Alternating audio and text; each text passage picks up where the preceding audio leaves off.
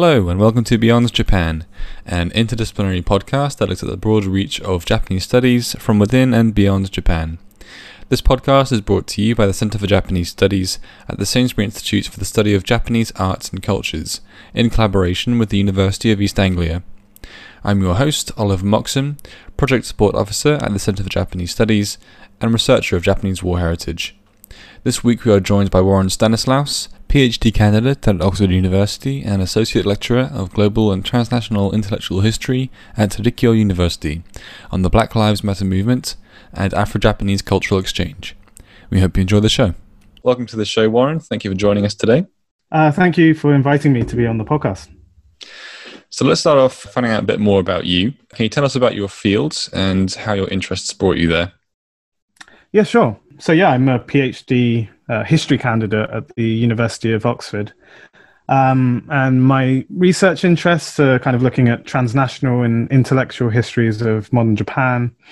So my PhD dissertation looks at political satire in the mid-late 19th century Japan, focusing on what I term as transnational networks of laughter that explores a dynamic group of artists and writers and journalists, so both Japanese and international, that collaborated and exchanged to produce humorous works that challenged ideas of Western civilization and imagined alternative visions of modernity. And so, that's my kind of core PhD research and my day job. And I guess to cover some of my other significant research interests, I also look at Afro-Asian intimacies and exchanges, and I guess that's going to be the topic of today's discussion. And so I'm an associate lecturer at Rikyo University's Global and Liberal Arts Department, and I'm currently in the middle of teaching a course on this very topic of Afro-Japanese pasts and futures. And so the course covers everything from black samurai in the 16th century, Perry's black ships and black bodies, or an imagined transnational solidarity in the early 20th century, to more contemporary pop culture exchanges centered on music and fashion and anime.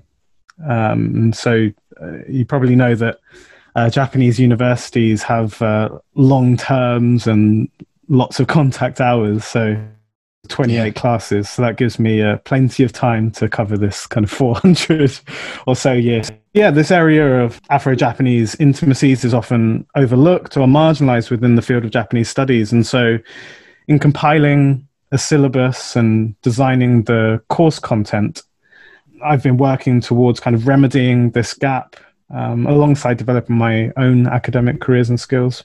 That's kind of where I'm at the moment. Sounds like really good cutting edge stuff. Let's begin with the Black Lives Matter movement. In June 2020, the top Japanese broadcaster NHK attempted to explain the Black Lives Matter movement through a segment on their Ima Wakatta Sekai no Ima show, which translates to Now I Understand What's Going On in the World. Using racist caricatures and rough Japanese to portray African Americans, the video frames Black Lives Matter as a uniquely American problem, referring to demographic statistics to depict it as a movement against economic injustice in the States. To help improve our understanding of what's actually going on in the world, could you give us a brief overview of Black Lives Matter and address the issues in NHK's explanation? Yes, so I guess firstly to cover the Black Lives Matter movement and just to introduce it. It was founded in 2013 in the United States in response to the acquittal of the police officer that fatally shot a 17-year-old boy, Trayvon Martin. And so directly this movement is about ending police brutality that disproportionately affects Black people or African Americans in the United States. And it's also part of a much longer civil rights struggle for equality and justice, as institutional racism has meant that the law has been applied unevenly. And so the movement is also understood more broadly as a struggle against institutional racism that has such outcomes as the mass incarceration of Black male populations in the United States. So I guess my use of the word broad is quite key here, as the Black Lives Matter is a decentralized transnational movement, and much like the hashtag #MeToo, in its viral nature, has meant that it means a lot of different things to different people. And so it can mean various issues from, I guess, the police brutality that I just mentioned, or I think it can be extended to issues of unconscious bias or lack of Black representation in private and public organizations. So yeah, I guess a key question then to consider is, how has the Black Lives Matter movement been received and adapted to a Japanese context? And that kind of goes to the main thrust of your question. And yeah, it's kind of focusing firstly on the NHK's Sekai no Ima TV show and its depiction of Black stereotypes and caricatures to explain the Black Lives Matter protests in the wake of George Floyd's murder. So yeah, I guess within this animation, the central figure was depicted as kind of physically imposing, bearing his ripped muscles, and yeah, just kind of played on tropes of this Black hyperphysicality or the angry Black man. And kind of looking at the characters in the background, the other, I guess, protesters they were trying to depict, that they were variously looting or kind of angrily stomping or strumming on a guitar. So yeah, I mean, it was kind of careless in its depiction of the protesters, but also careless in the explanations as well, which is what I wanted to go on to next. Is that, I guess, firstly, they failed to show the ethnic diversity of the protesters, and the content, it was really mainly talking about issues of economic inequality in the United States, rather than discussing police brutality. And yeah, just ultimately the protesters were made to be out to be a riotous mob. So yeah, the show's distasteful presentation was picked up by the international media quite very quickly, and that really caused an uproar, and even the American embassy had to come out and release an official statement to condemn it. And yeah, following that, NHK had to come out and offer an apology. So yeah, just kind of thinking about the significance of this specific NHK show, I think what it really did was kind of brought the realities of racism, and specifically in this case, kind of the anti-Black stereotypes and representations, as something that maybe hit home a little to Japan, because oftentimes racism is seen as or jinshu sabetsu in Japanese, is seen as this uniquely foreign problem, and it kind of fits into this kind of Nihonjinron discourse that Japan is imagined as this homogenous country in opposition to a more multi-racial West. And so Japan doesn't have the same problems, is how it's often discussed.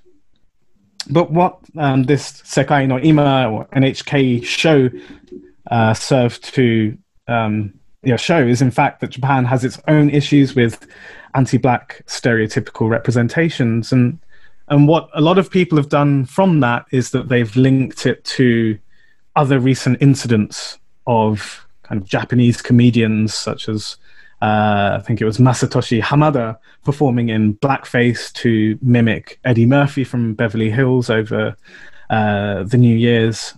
Or, for example, there were some like trolls on Japanese social media questioning the Japaneseness of different mixed Black Japanese celebrities, such as Miss Universe Ariana Miyamoto or Naomi Osaka.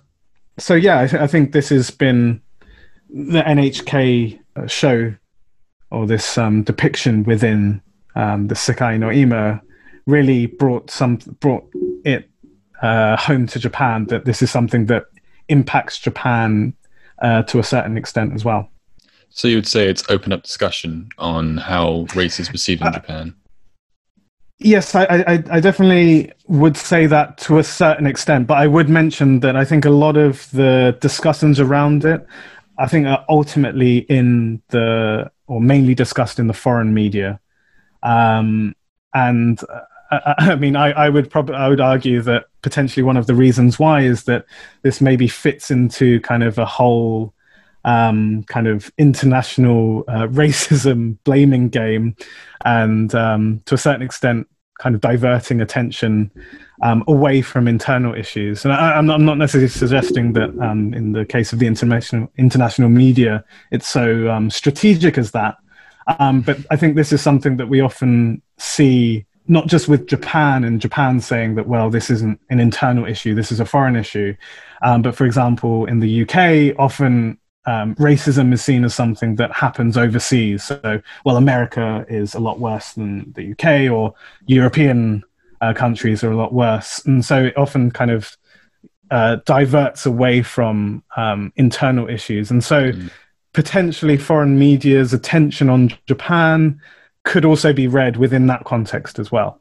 And it seems to be a trend, though, that some Japanese media comes out which shows a rather backwards view of race, and the whole world reacts, and then the company responsible has to apologize and withdraw it. But there doesn't seem to be a sense of understanding why the whole world is an uproar over their depiction of race. So do you feel like in this case the NHK understands where it went wrong, or is it just reacting to this international furore?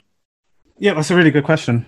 I think initially it was just a reaction, but what I think is really interesting to start to see in the shift in the discourse in Japan, and just to give NHK as an example, is that now, because of the international media attention being placed on Japan, they've had to respond not just in the form of apologies, but you're also starting to see them produce new shows that directly deals with this issue of, for example, the experience of Black people in Japan and the types of unconscious biases that they receive. I think a really good example of this was on Ohayo Nippon, which is a TV show on NHK, a morning show, and this was led by mixed Black Japanese, and they talked about their experiences of growing up in Japan and the types of stereotypes that they have to potentially deal with, or unconscious biases, especially related to issues of colorism and things like that.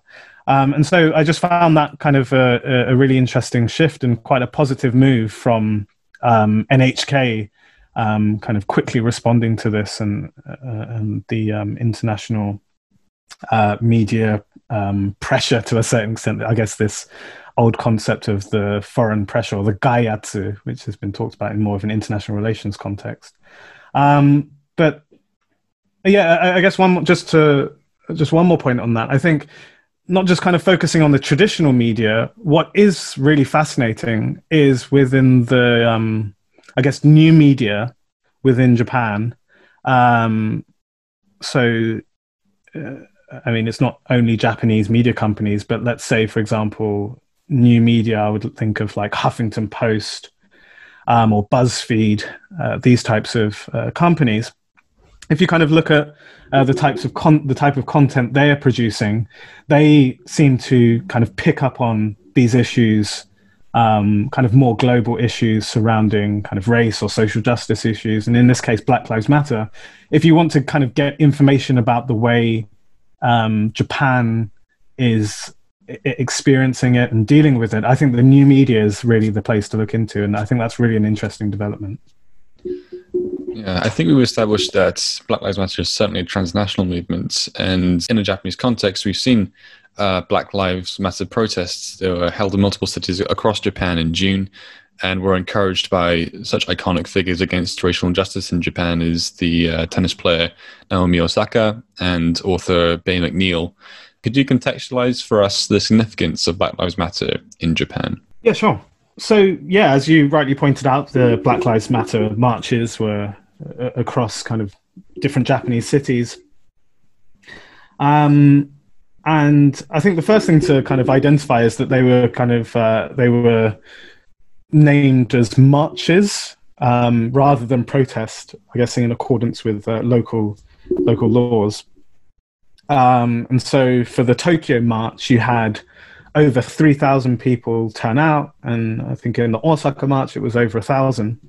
And these were kind of like meticulously organized marches around, for example, in Tokyo, which I was fortunate to be able to attend. It was a march from Yoyogi Park, and then it went through like central Shibuya area around Scramble Crossing, and then back through Harajuku, kind of going along the Meiji Dori, and then ending up in Yoyogi Park again. And I guess firstly, I just want to kind of explain about the protest itself, because I mean, just I guess being fortunate enough to attend it, there was certain interesting things that I noticed there, if that's okay, yeah, as a kind of entry point. So yeah, I think the most striking thing is about the protest itself is that was the racial diversity of it. I think it was mainly made up of Japan's or international community. So there were Japanese participants, of course, and I think a lot of them potentially had more international exposure. Or were already interested in these issues. And of course, there was a fair amount of Japan's kind of black population, but because it's kind of smaller, the black population is smaller in Japan, I think that was also reflected in the makeup of the participants as well. And so ultimately, I think what was really interesting is that you found that a lot of the participants were mainly white and international, part of the international community in Japan. And in terms of the posters that they were holding up and the different chants, it was interesting because they were kind of on kind of two levels. One is that they reflected the global presentations of or global chants and posters. So people were saying like "No justice, no peace," but others were kind of more translated into a local context. So you started to see kind of like in Japan there is also racism. So like "Nihon ni mo sabetsu ga aru," different posters like that. And so I guess that kind of starts to bring us to some of the key ways, and kind of going back to your question, the key ways in which Black Lives Matter is having an impact on Japan. And I would say that there are kind of three main ways, and I'll go into more depth about each one of them. But I think the first one would be highlighting anti-blackness in Japan, or anti-black stereotypes. The second one would be thinking about racism in Japan more generally. And the third one would be kind of Black Lives Matter being this catalyst and being used by Japanese and especially young people to imagine a more global future for Japan, and kind of using Black Lives Matter to connect it to other social justice issues. So yeah, the first one was kind of about this highlighting of anti-blackness in Japan. And so, yeah, just as I mentioned earlier, I mean, we've already kind of discussed about different issues of kind of stereotypes being presented in the media. And also now you're starting to see the Japanese media, as I mentioned, like NHK, respond by kind of directly addressing this and trying to talk about it, and platform some mixed Black Japanese to talk about their experience, or kind of like Black residents in Japan to talk about their experiences as well. I think the other way is that a lot of global brands and corporations that have offices in Japan are kind of really being pushed to think about how they can kind of respond in line with kind of their more global headquarter directives and how to apply that to a Japanese context. So what I find is interesting is that you're seeing a lot of global corporations in Japan now having to kind of like hire diversity and inclusion consultants for kind of like crisis aversion purposes. And yeah, so I think that's really the first thing that is kind of, it's about highlighting anti-Black representations in Japan. And I think this has the biggest implications for the way Japan sees itself into relation to mixed Black Japanese figures such as Naomi Osaka and Asuka Cambridge and Anthony and Ariana Miyamoto and Yuri Hachimura have all become kind of high-profile figures as mixed Black Japanese. And I think within their cases, a lot of the types of discussions that kind of Black Lives Matter has shifted into in a Japanese context is focusing on how they may experience colorism, which I guess refers to a preference for lighter skin over darker skin. And also some of those stereotypes that we talked about earlier, for example, Blackness being associated with kind of hyperphysicality, and kind of Blackness being imagined as kind of excelling in spheres of which aren't intellectual but are more physical, i.e. like sports and entertainment, music, and different things like that, and modeling. And so I think it's also kind of critical to mention here, I don't think it's a coincidence that a lot of the high profile half Black, half Japanese or mixed Black Japanese celebrities have gained recognition within that space of not necessarily kind of the intellectual spheres, but more kind of highlighting their physicality. But I wouldn't necessarily say that's something that's unique to Japan. I think that's kind of more of a global issue. And I guess just to cover the other 2 points. So yeah, I think the second way is that Black Lives Matter in Japan has been received as a way of, as some of the posters said about, like, Japan also has racism. It's not just about anti-Black racism, but it's also about thinking about some of the other issues related to Japan's historical minorities or indigenous communities, such as the Zainichi Koreans or Ainu.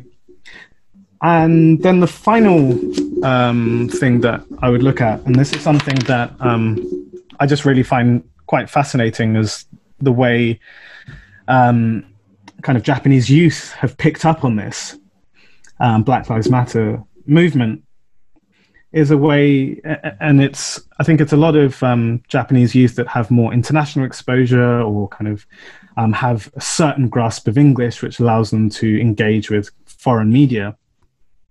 But you find that they are using, kind of setting up, Japanese youth setting up Instagram groups. Just to give some examples, there's the Blossom Project, which has like over 30,000 followers, and then No Youth, No Japan Instagram account has 48,000 followers or something like that. And a lot of these Instagram accounts kind of started off focusing on issues of Black Lives Matter, and kind of produce these really kind of like tech savvy and aesthetically pleasing infographics to that they're easily shareable and kind of easy to understand. But then they've kind of shifted into other issues. So whether issues of gender or sexuality in Japan, or also just talking about other social justice issues globally, And a lot of these are kind of like bilingual, so they're in Japanese and English. And so I think that's another really key way that Japan has received and adapted this Black Lives Matter movement. It's kind of an opportunity for Japanese youth to kind of grasp onto it and then imagine a new Japan that is much more globally connected and engaged with some of these issues. And the way that they're doing that is through the platforms that they have access to, the platforms that they own. So I mentioned earlier the new media, and in this case, social media. And I guess this is just something that reflects kind of more global trends as well. Yeah, you said that you mentioned earlier about the diversity of Japanese society, which gets caught up in this. Japan's supposed homogeneity, its Japaneseness, or Nihonjinron, as you said earlier, has become a major obstacle in the acknowledgements and social equality of those living in Japan who are not Yamato Japanese. This has ironically created a spectrum of racist attitudes, from discrimination against indigenous Japanese, such as the Ainu of Hokkaido or Okinawans, to so-called positive racism towards white foreigners, who you've referred to before as the familiar foreigner, and the wide grey area of Hafu mixed-race Japanese, from Zainichi Koreans to Afro-Japanese. How have these attitudes come about, and how are they being challenged today? And finally, do you think there's room for a shared discourse between these minority communities in diversifying the Japanese image? Yeah, that's a really important question. I think it's a really big question. I don't know how much I'll be able to respond to. But I think, you talked about, is there room for a shared discourse between these minority communities?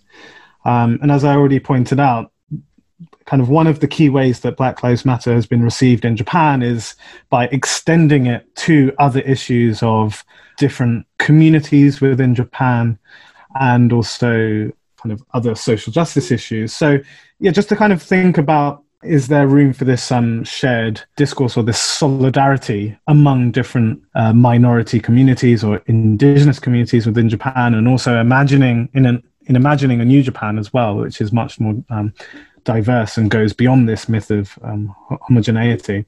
So, for example, Professor John Russell at Gifu University has really done some good research on representations of blackness in Japan, but he's also kind of now looking at Black Lives Matter. And I think one of the fascinating things that he points out in a recent paper he did for the Japan Focus is he showed how a lot of the comments online, so kind of the far right trolling on social media towards black people in relation to Black Lives Matter or mixed black Japanese, often he says that it quickly descends into racist rants directed towards especially Koreans and Zainichi Koreans.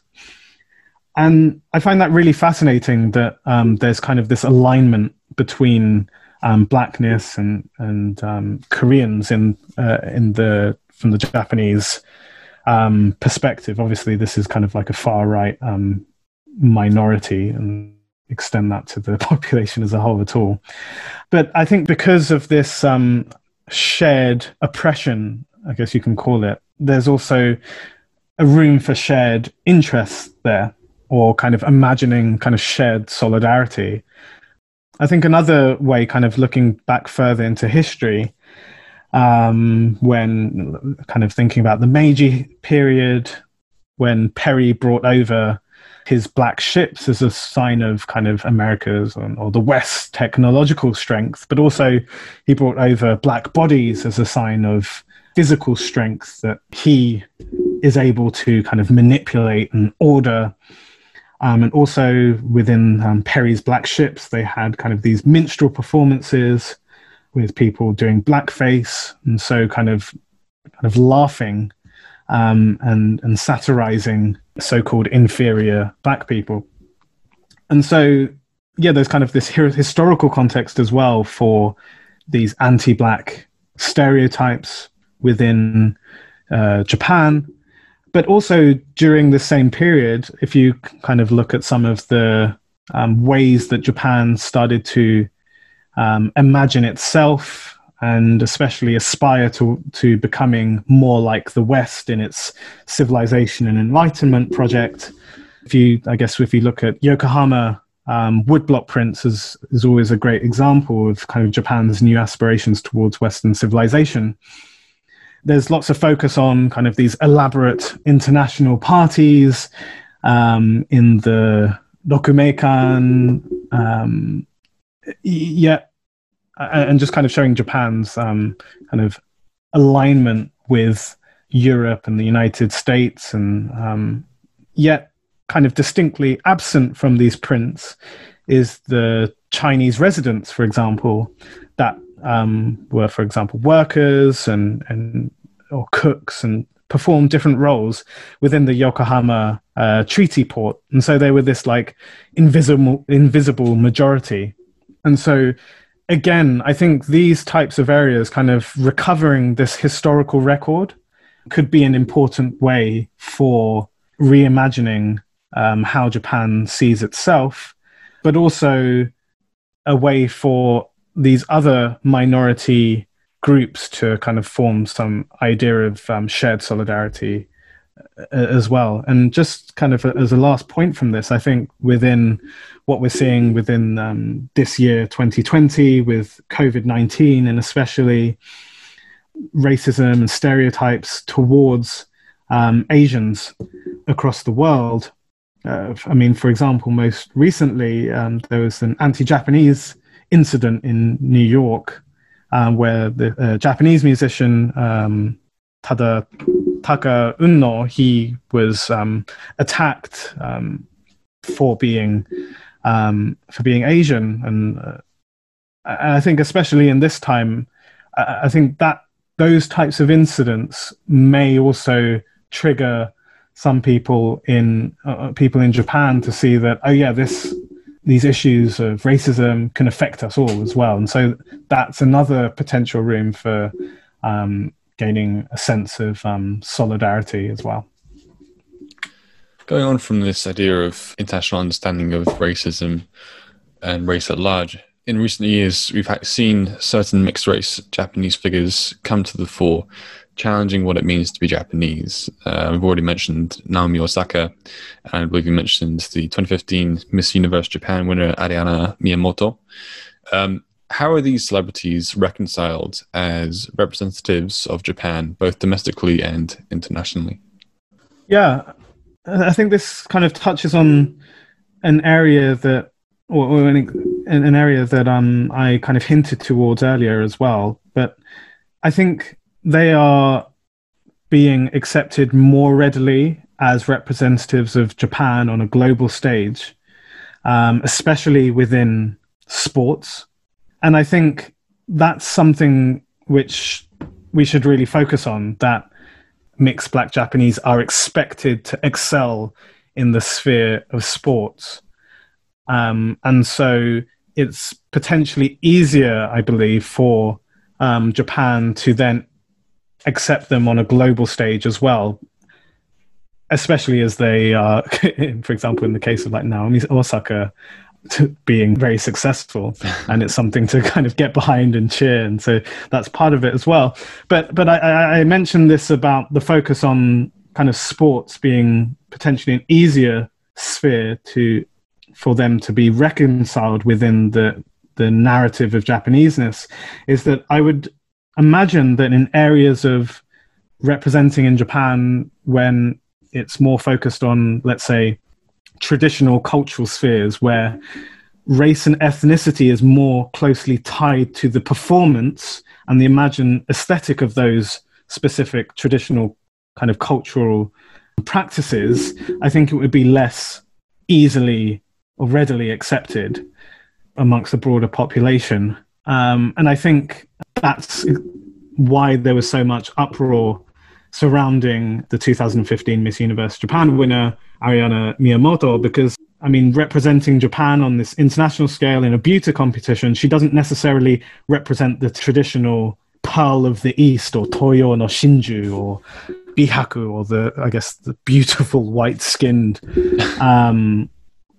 image that Japan has come to see itself in. And so, yeah, I think my guess in terms of acceptance would be that those kind of spheres where race and ethnicity is a part of the performance, or imagined as part of the performance as well, would be a lot harder to accept, rather than, for example, let's say tennis or running, which in the case of like Naomi Osaka or Cambridge Asuka, or basketball in the case of Rui Hachimura, we've already seen Black people excel on a global stage. We've had precedent for that before.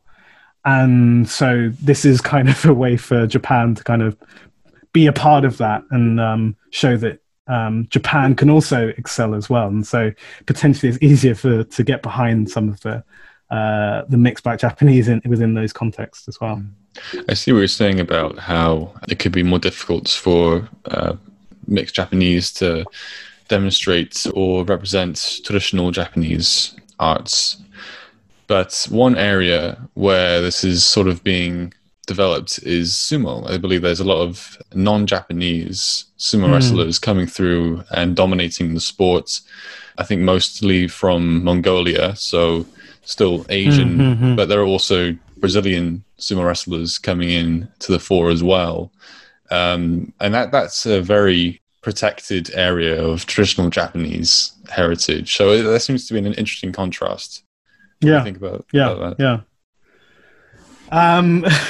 That's a good question. I would just say it would be interesting to see black or mixed black sumo and see how that's perceived. It's hard to say, to be honest. But I think you do point out a really good point that within sumo, something that is very tied to Japanese history and cultural traditions, that even within that space, I guess it would have been hard to accept different rikishi. And so, yeah, I think that, as you point out, that could be a really good example for imagining a new Japan. I think rugby would probably be the other one that has really come to the fore in Japan in terms of Japanese on a kind of really wide national scale being able to accept an image of diversity, but obviously being kind of punching above your weight and being successful in those spheres, especially on a global level. I think back to the Japan game against South Africa, where they won some years ago. I think those obviously facilitate in kind of acceptance is kind of the success. But yeah, just I think sports, not just in Japan, and I think this is where just kind of thinking about Japanese studies more general, what using Japan to highlight other kind of more global phenomena, is that kind of sports has always been a way that minorities have been able to struggle and fight and show that they can do something just as good as anyone else. I'm thinking like, for example, like Muhammad Ali and different individuals like that, or within the UK, you can look at kind of historically football players. And so, yeah, I mean, sumo is potentially just another example of that, and sports is always a great way to see, imagine a new future for countries. And as you said, it still fits into this idea of hyperphysicality associated with Black people around the world. Yeah. It's been a very engaging session. Thank you for all your answers so far. I have one final question for you. You've written on shifting the narrative of being Black in Japan, trying to seek a positive discourse juxtaposed to the dominant one of oppression and discrimination. Can you give some examples of how to speak more positively of the Black experience in Japan, and what steps need to be taken to balance this narrative with the negative one? Yeah, thank you for highlighting that. It was part of an article I wrote for Nippon.com about the Black experience in Japan. I guess it wouldn't just be about necessarily kind of like positive versus negative, but I would say it's more about, I guess, showing the whole story. And I think that's really important. For example, within that specific article in the Nippon.com, I talked about how a lot of Black people coming to Japan, especially from Europe or America, so I guess Western nations, right, that their experiences here often can be quite positive. Yes, there's certain areas where you receive kind of like unconscious bias and or kind of like stereotypes that everyone can dance and play sports and things like that.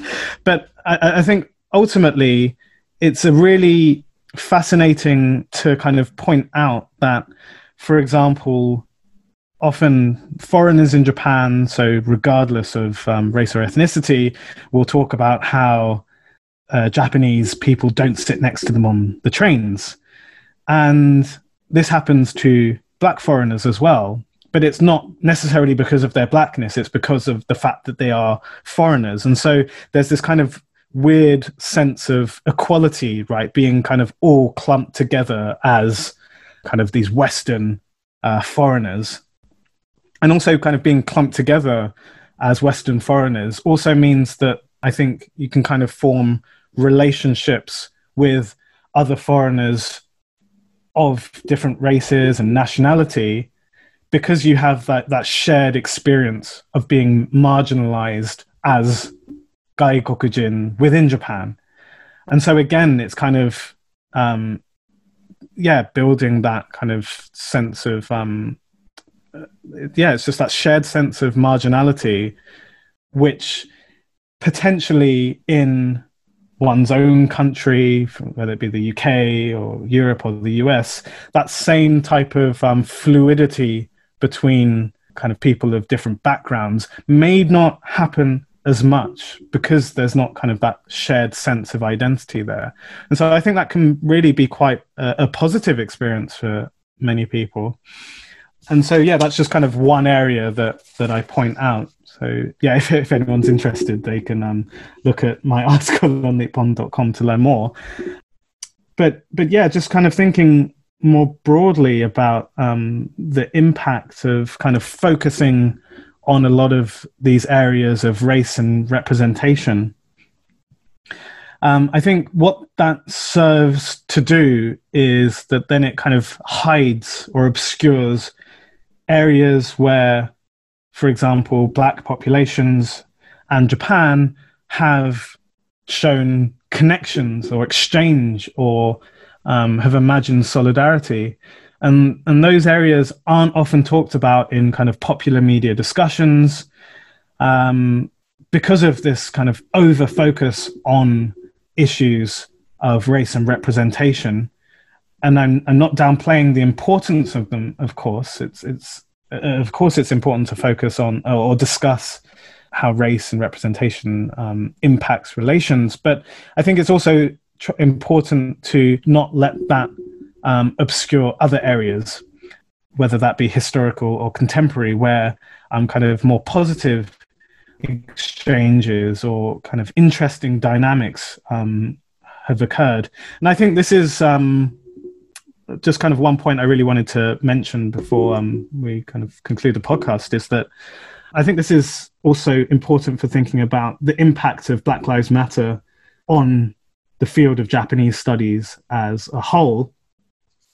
And I think this is, Black Lives Matter has kind of brought to Japanese studies that kind of an urgency that the field needs to kind of think about how issues of race and representation can impact academics as individuals and pursuing their careers, and also the implications for the type of research that we are producing, whether certain aspects of Japan's connections with the world has either been hidden, or, as I mentioned, we are focusing too much potentially or focusing to the detriment of other areas on kind of race and representation.